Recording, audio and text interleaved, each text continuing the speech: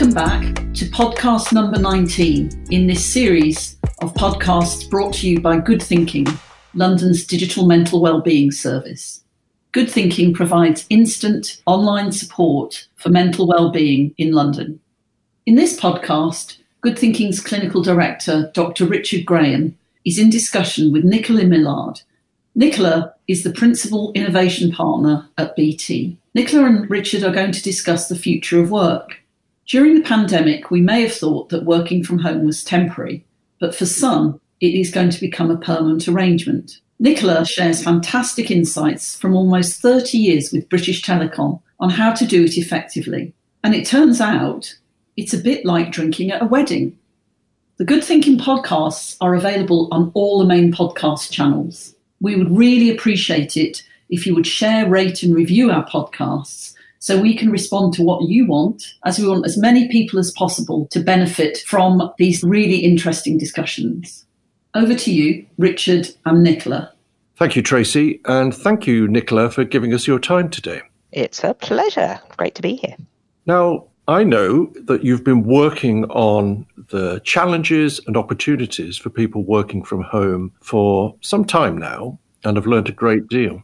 Yes. I also noted today that Twitter announced that perhaps for the first time, people would be allowed to work from home forever. So compared with the sort of sense many of us have had that this is a temporary change to how we're working, it may become the new normal.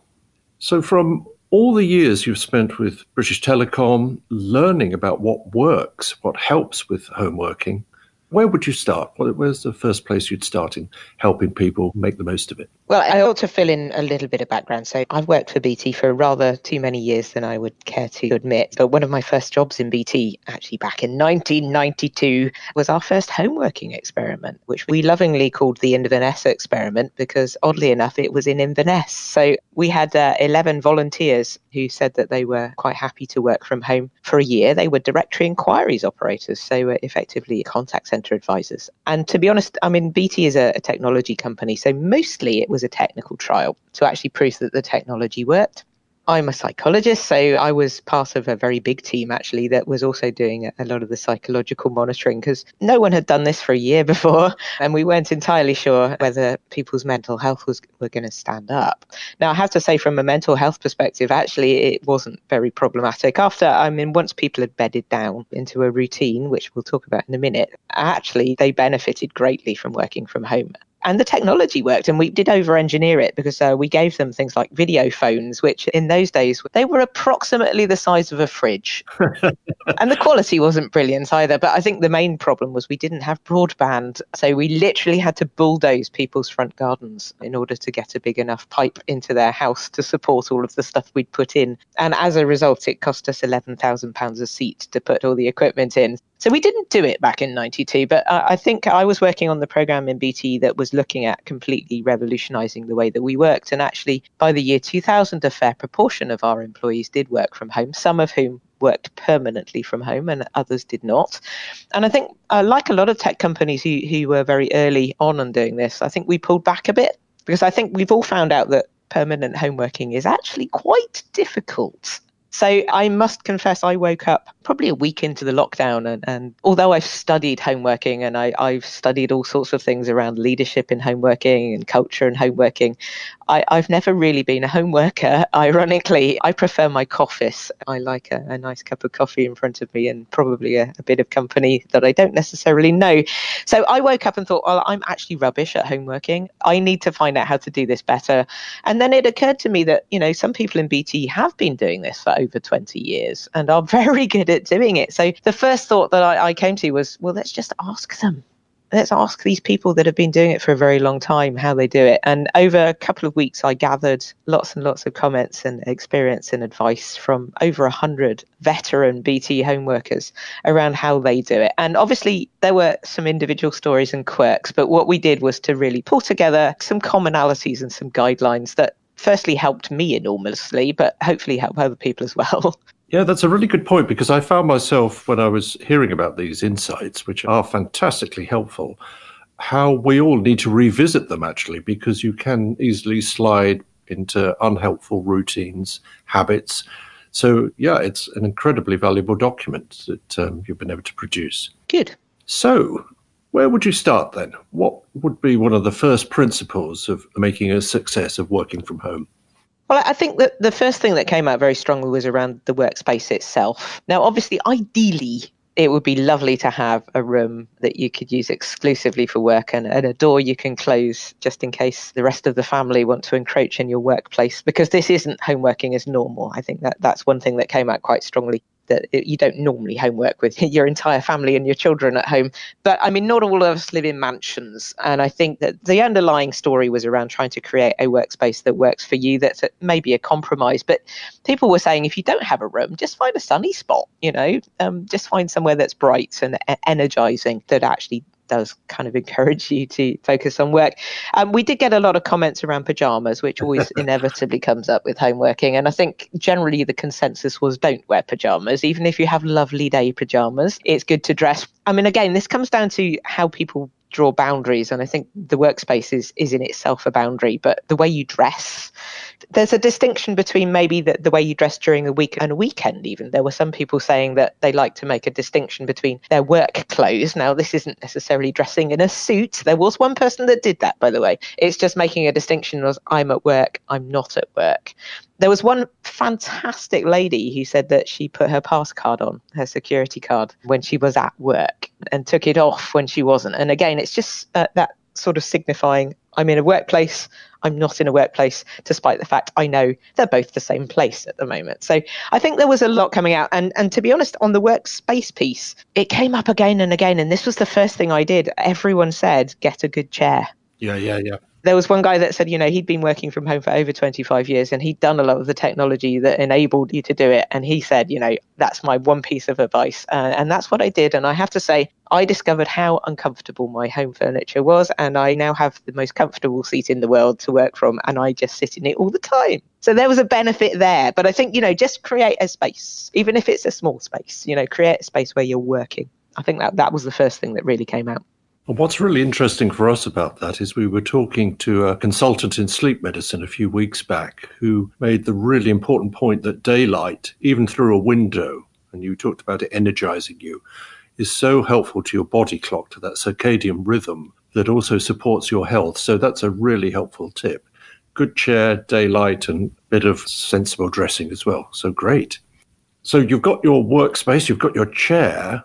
What would you focus on next? Well, we're creatures of habit. So I think this is one thing that we've always seen with work, and it is around establishing routines and setting goals and also knowing when to switch off. One of the best quotes, I think, for me in the whole of research was a guy that compared home working to drinking at a wedding. You start way too early and you don't know when to stop. And before you know it, you're going to bed having mistakenly peed in the wardrobe. And he said maybe the analogy started to break down after that. But I think we've found traditionally when we've been looking at home working in BT, firstly, there's always a dip in productivity when you first start to do it, because that's your bedding down period. And I think most of us are probably in that now. We've bedded.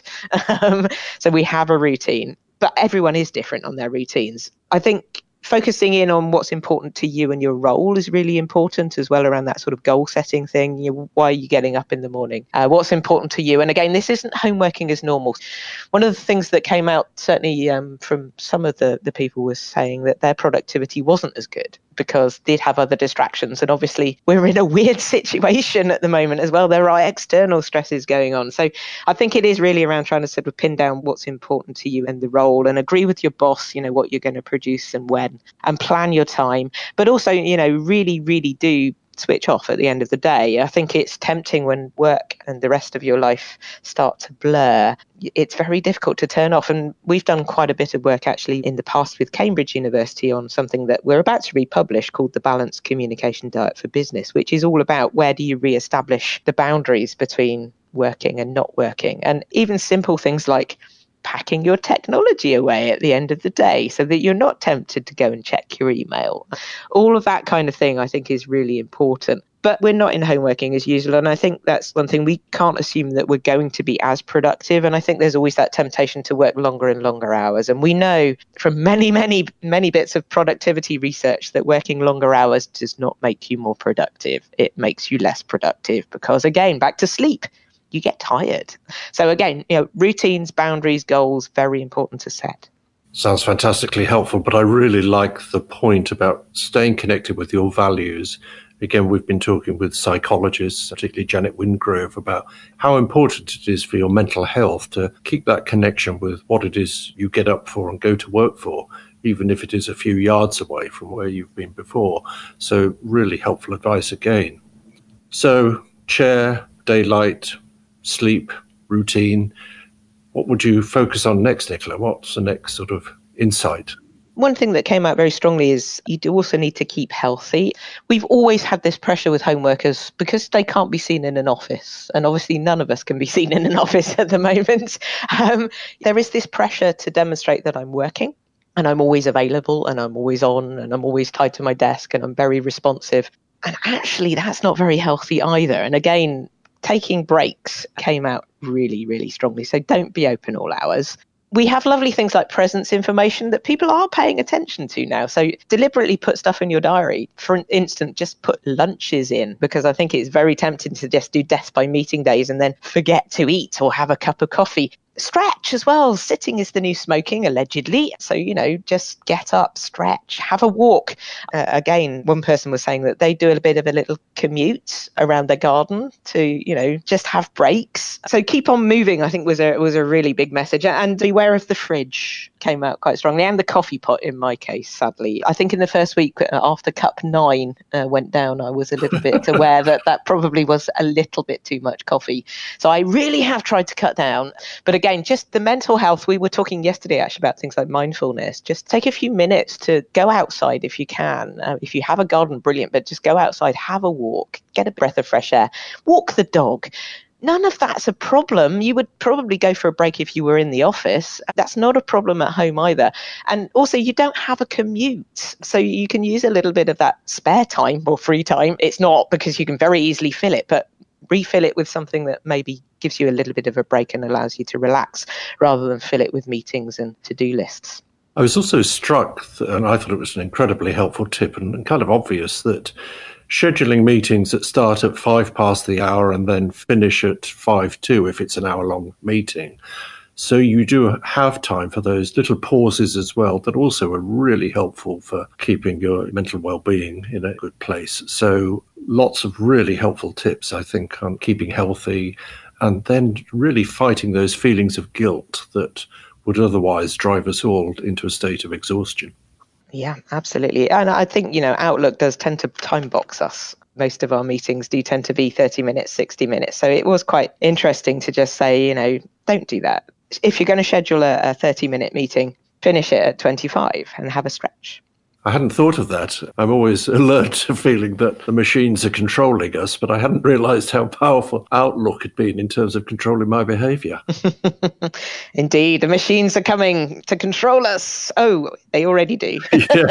Yes, it should be at least a robot army, not a calendar. Anyway, really helpful insights there. So you've kind of touched on as well some of the social aspects of work. Is that something else that we perhaps need to attend to make working from home a good experience? Oh, definitely. And I think that was one thing that came out really strongly around connect. I've had a really, really positive experience from working from home. And I must confess, I am starting to enjoy it because I'm talking to more people than I normally talk to in locations around the world. So there would be no chance that half of the people I'm now having virtual coffees with, I would run into as a routine in the office. And I am having a lot of these water cooler chats, virtual coffees. In fact, I have one later on this morning with a colleague who doesn't work for BT, but he's a really fascinating guy. So we've just been connecting and having a chat on a weekly basis. And I think that's healthy. And I think just sort of checking in with your colleagues, your friends, even your boss. We kind of forget that bosses are human too, don't we? So, just check in with your boss and say, how are you? How are you doing? That's also a healthy thing to do. So it's an effort to do it. And to be honest, office behaviours frequently get a bit lazy, and particularly leadership behaviours in offices become lazy because I think it's very easy to just see people and go, oh, they're there, they're working, they must be all right, rather than necessarily making an effort to connect. And I think remote working especially, you do need to make an effort to do it. But to your point about mental health, it's absolutely vital too, because otherwise you just end up talking to your own shadow all day, or indeed your family all day, and you never see anybody else. So I think it is an opportunity to connect. We're also getting a lot of virtual pubs springing up. We have a pub quiz in our team now. I've got to know my team a lot more than I used to, because I think, firstly, because of the blurring of the boundaries, we all laughed at the poor guy on the BBC that had his kids and wife run in mid-broadcast. Now, that's all of us now, frankly, isn't it? So I've actually met most of my colleagues' kids because they've encroached in the background. We're having this virtual pub quiz, so it's kind of having fun. We shouldn't forget to do that occasionally, and often the fun starts with the pub name, so as is the Locked In. The funniest one I've encountered, I think, was the coughing pangolin, which is genius. So, just come together and be creative. And I think we've created, certainly in our team, and a lot of this is down to leadership as well. We're a remote team anyway, but I think we've connected way more than we wouldn't have seen each other's kids, I suspect, if we were actually meeting up in an office environment. So it's been actually really rather delightful. That does sound great, and it reminds me of the value of the team spirit, really. Those sort of social forces between us that kind of help us all share that common purpose and actually, support each other when we're having those dips and difficult times, as well as celebrating in the way that you described with your pub quizzes. I guess we shouldn't be playing the weakest link, though. That might turn a bit toxic. Absolutely. So lots of good stuff going on alongside those early challenges. Any other tips that kind of help you get the most out of those experiences? I think the last one was really around using the technology effectively. And I keep saying there's no lack of technology that allows us to connect. I think the problem is there's too much. We used to call it techno stress and fear of missing out and all of this lovely stuff that it's very tempting to just keep looking and keep connecting. And again, we need some downtime, so that there are always positives and negatives with the technology. But I think video conferencing has come of age. Now, ironically, I was in BT's video team many, many years ago, and it was always the next big thing. And it hadn't really taken off until now. Of course, when you've become a verb, you know that you've arrived. And I think Zoom especially has benefited enormously in the past month or so around everyone connecting over video. But I would also say that not everyone likes connecting over video. We certainly have been looking at introverts. Typically, I am an introvert, so my instinct is not to necessarily like having a camera stuck up my nose. So that's one thing. Obviously, you do need bandwidth for it.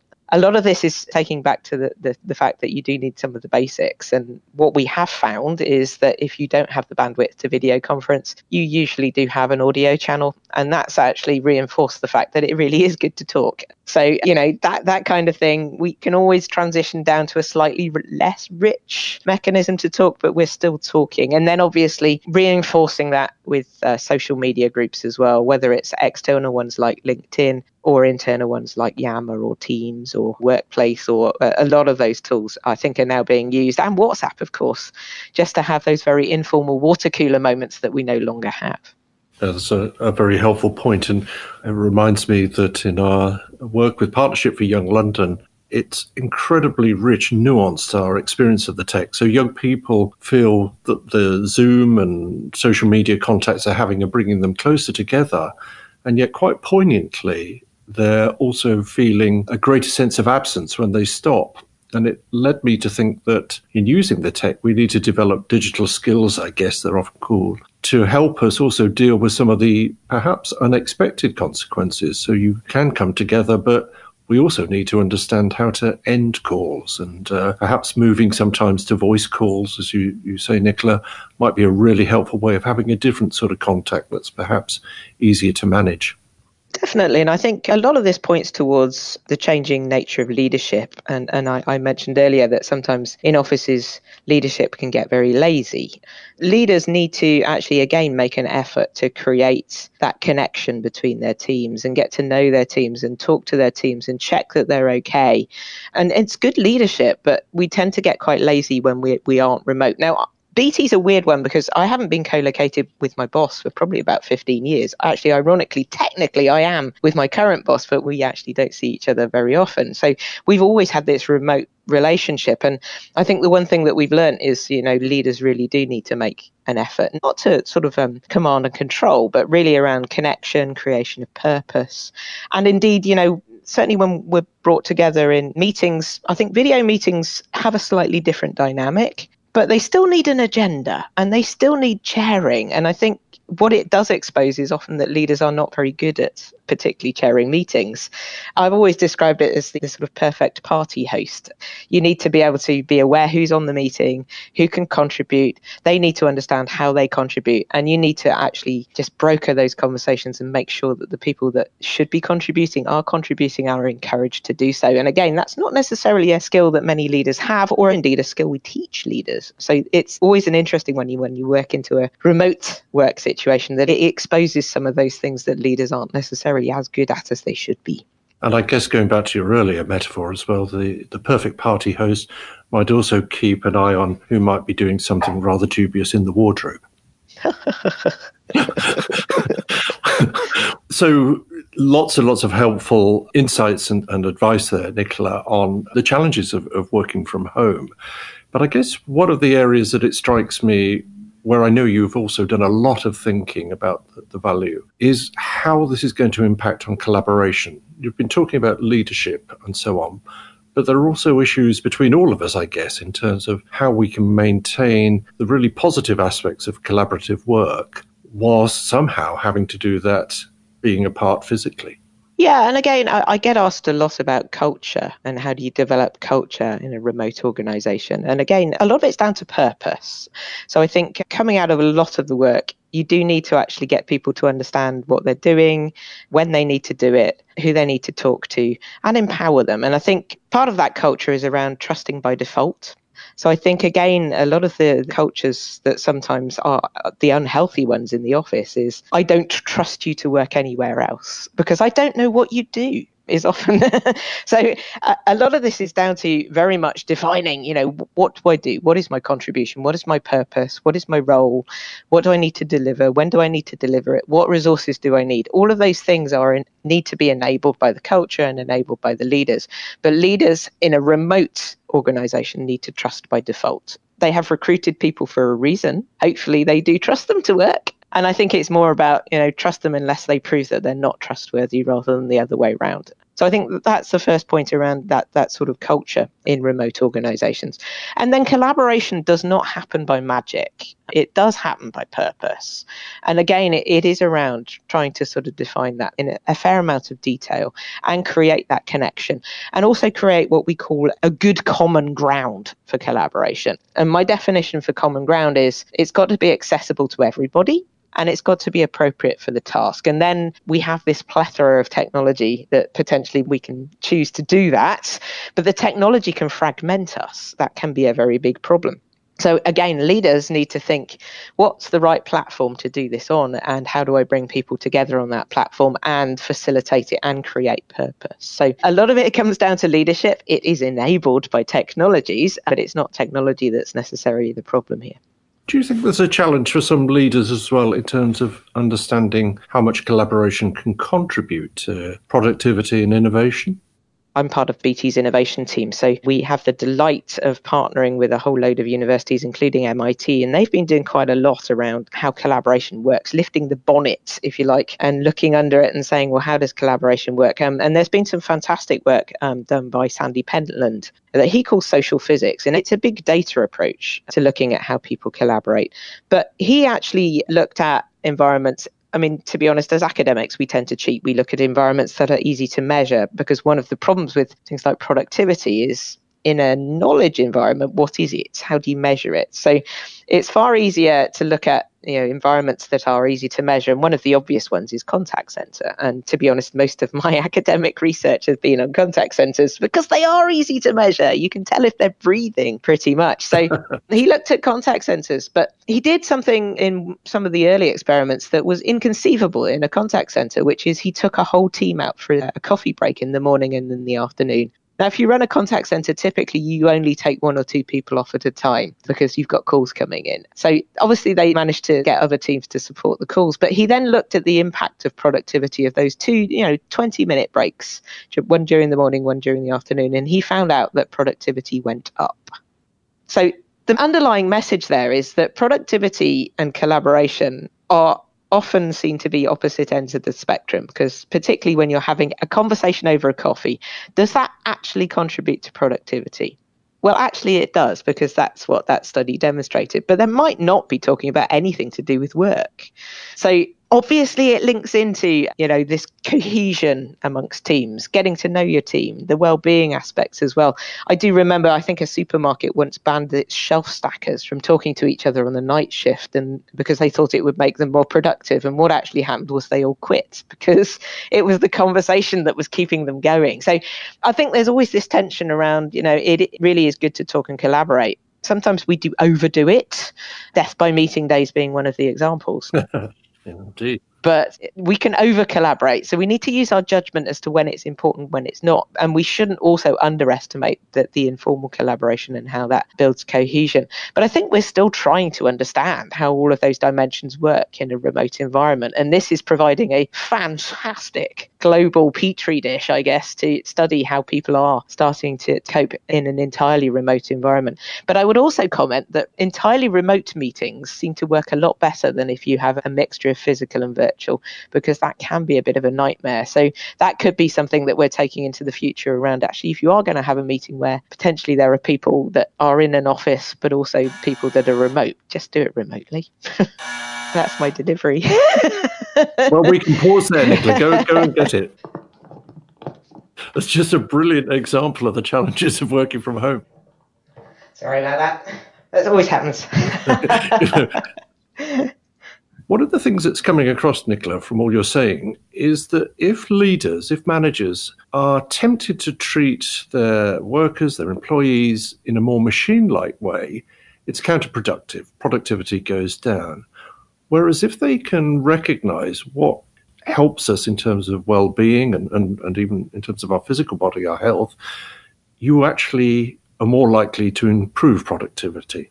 In the research that we've been doing on the future of work, well-being has come out very strongly, and they're all interconnected. You're very unlikely to have a productive workforce if they're not well and engaged. So those two are intimately linked. Now, how you define productivity is a bit of a problem, as that's another big research theme around how on earth do you define it, particularly in an era where most of us don't work in a factory. We don't produce widgets. Many of us who are lucky enough to be working from home are knowledge workers, and they're particularly problematic in terms of measurement. And then collaboration also has a very, very big impact on well-being, and also a very big impact on productivity. So they're all intimately linked.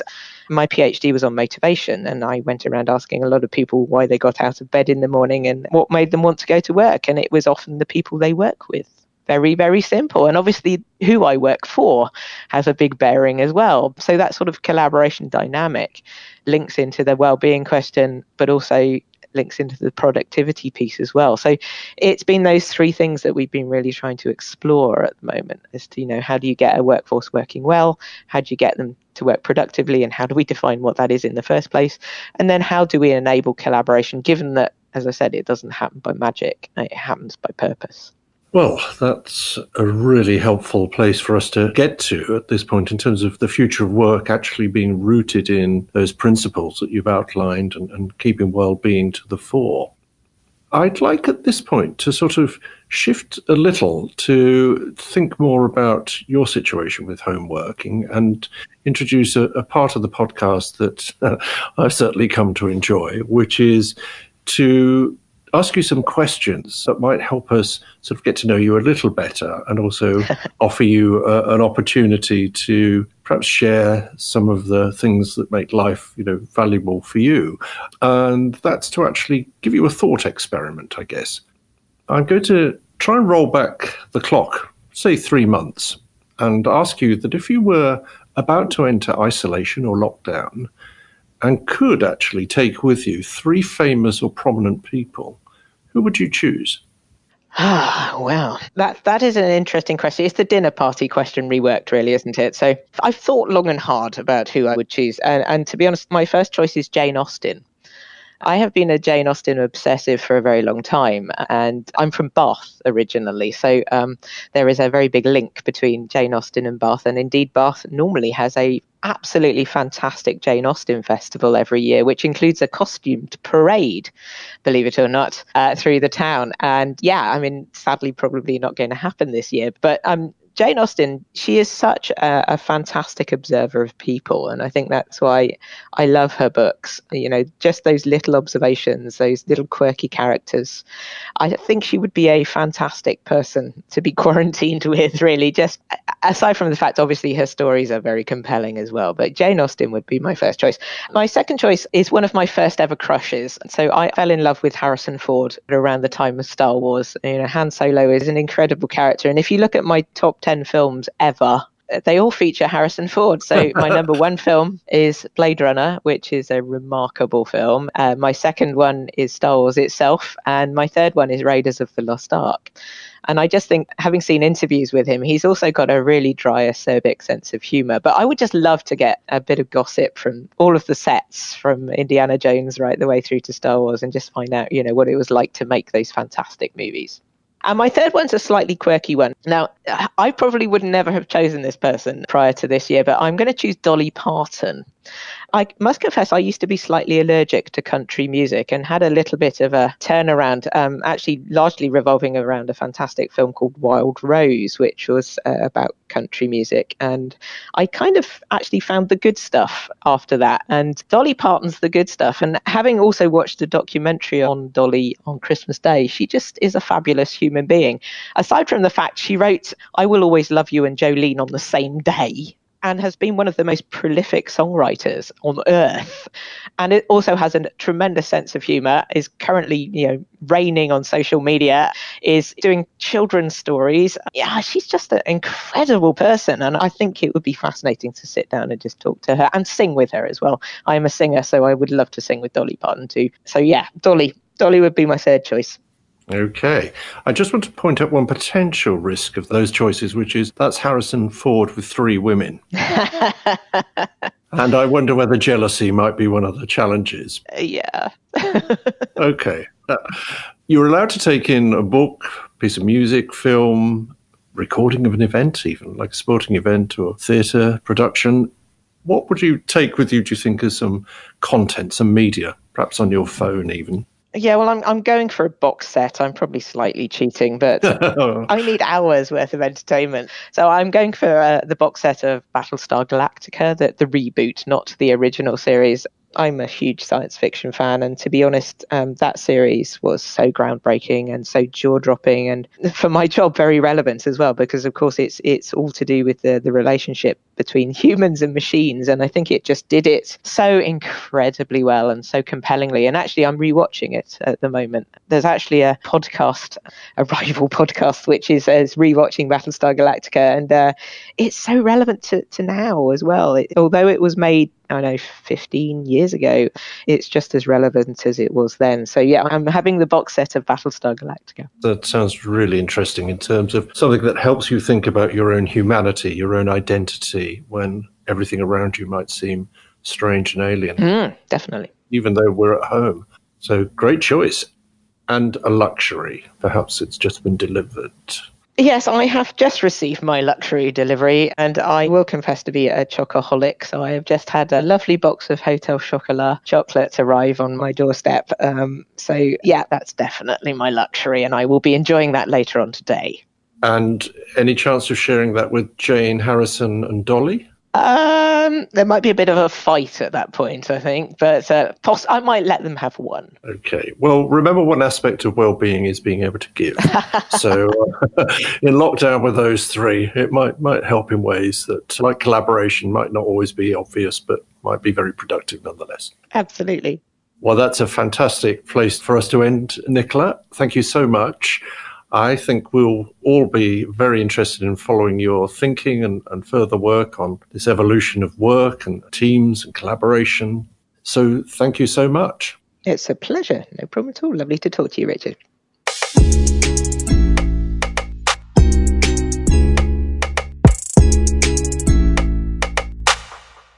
Thank you to Key Changes for providing our music on the podcasts. Key Changes is a charity offering award-winning music engagement and recovery services for people experiencing mental health problems.